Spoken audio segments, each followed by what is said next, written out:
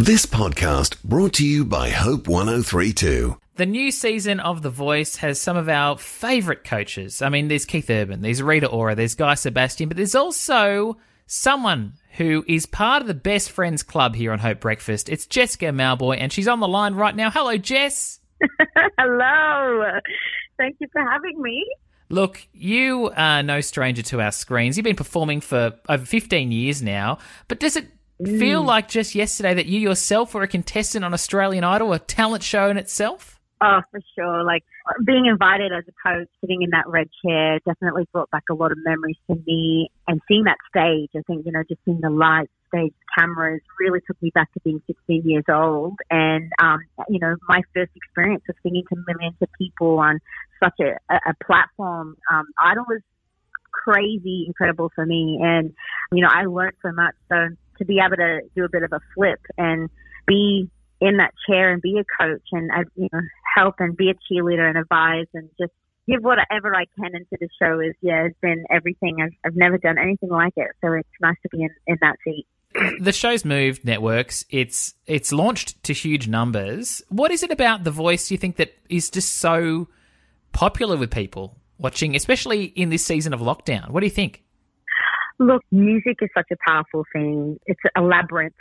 Music kind of gives you those different kinds of emotion and a roller coaster of emotions. And I think that's what people are gravitating towards, songs that they know and that have, I guess, given them a sense of direction or reflectiveness.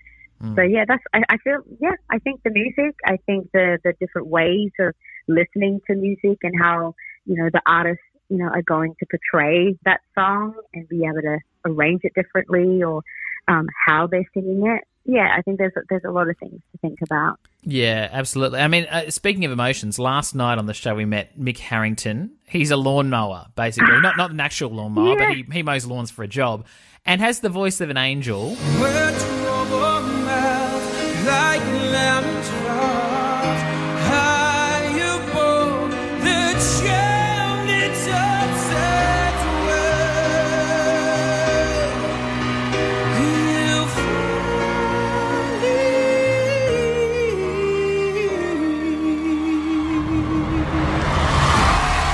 He joined your team, Jess, but he also asked his partner and the mother of his children to marry him. How special was that moment?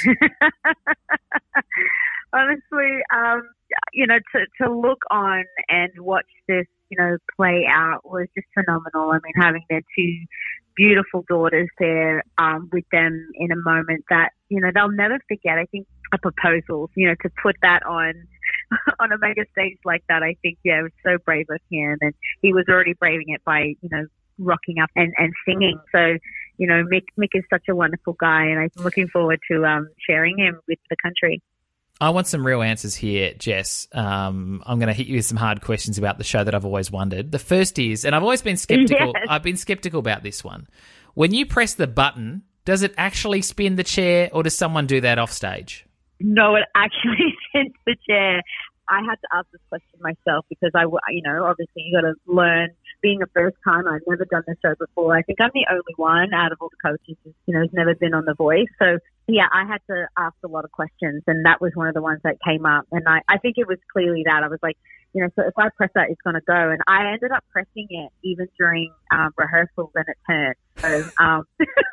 What about this question? Have you ever had swivel regret? Like you've turned your chair a little bit too early and then you've gotten stuck with someone? No, I feel like I was very careful on what I was listening to and a lot of clarity on, when to turn my chair. So, no, I haven't had any regrets. You yourself came to fame. You were quite young, but there are people performing in this show who are like 12 years old. How is it possible that anyone at that age can handle fame? It is possible. It is possible, for a 12-year-old to handle, I guess, a stage like that, be completely present. I think it takes a lot of bravery. I think it takes a lot of courage and obviously to be encouraged and to be motivated. So, I think, having really great support network to help you, because it is a lot, but I think it could be handled with the right people around you. Yeah. How do you stay so grounded? You're basically scandal-free, Jess, and that's what I love about you. You've had a long time in the game. How do you stay so grounded? I think I've held the upbringing of, growing up in a small town and not having everything, which was everything to me. Not having everything was everything to me. I think, growing up out bush, and doing those, activities where, I would go out with Dad, bush bashing in the Toyota. I think those things have kind of really kept me grounded because they're just normal things that I grew up with. And I think it's really kind of balanced. And, I still do it to this day. I always head up to the Northern Territory and hang out, go for a fish and take the crab traps out and, get in the tin boat and, and go for a cruise on the salt water. So there's that kind of lifestyle that, still kind of brings me down to just being normal and being allowed to do, of being on a big stage and performing to 30,000 people and getting dolled up and, being an ambassador or something. I think there's an alignment of, who you are and what you believe in. And I think I've stuck to that a lot, and that's kind of helped me get through all that kind of fame stuff. Well, you can see Jess and her big red spinning chair on The Voice tonight, 7:30 on Channel 7. Thanks so much for joining us on Hope Breakfast, Jess. We love having you on.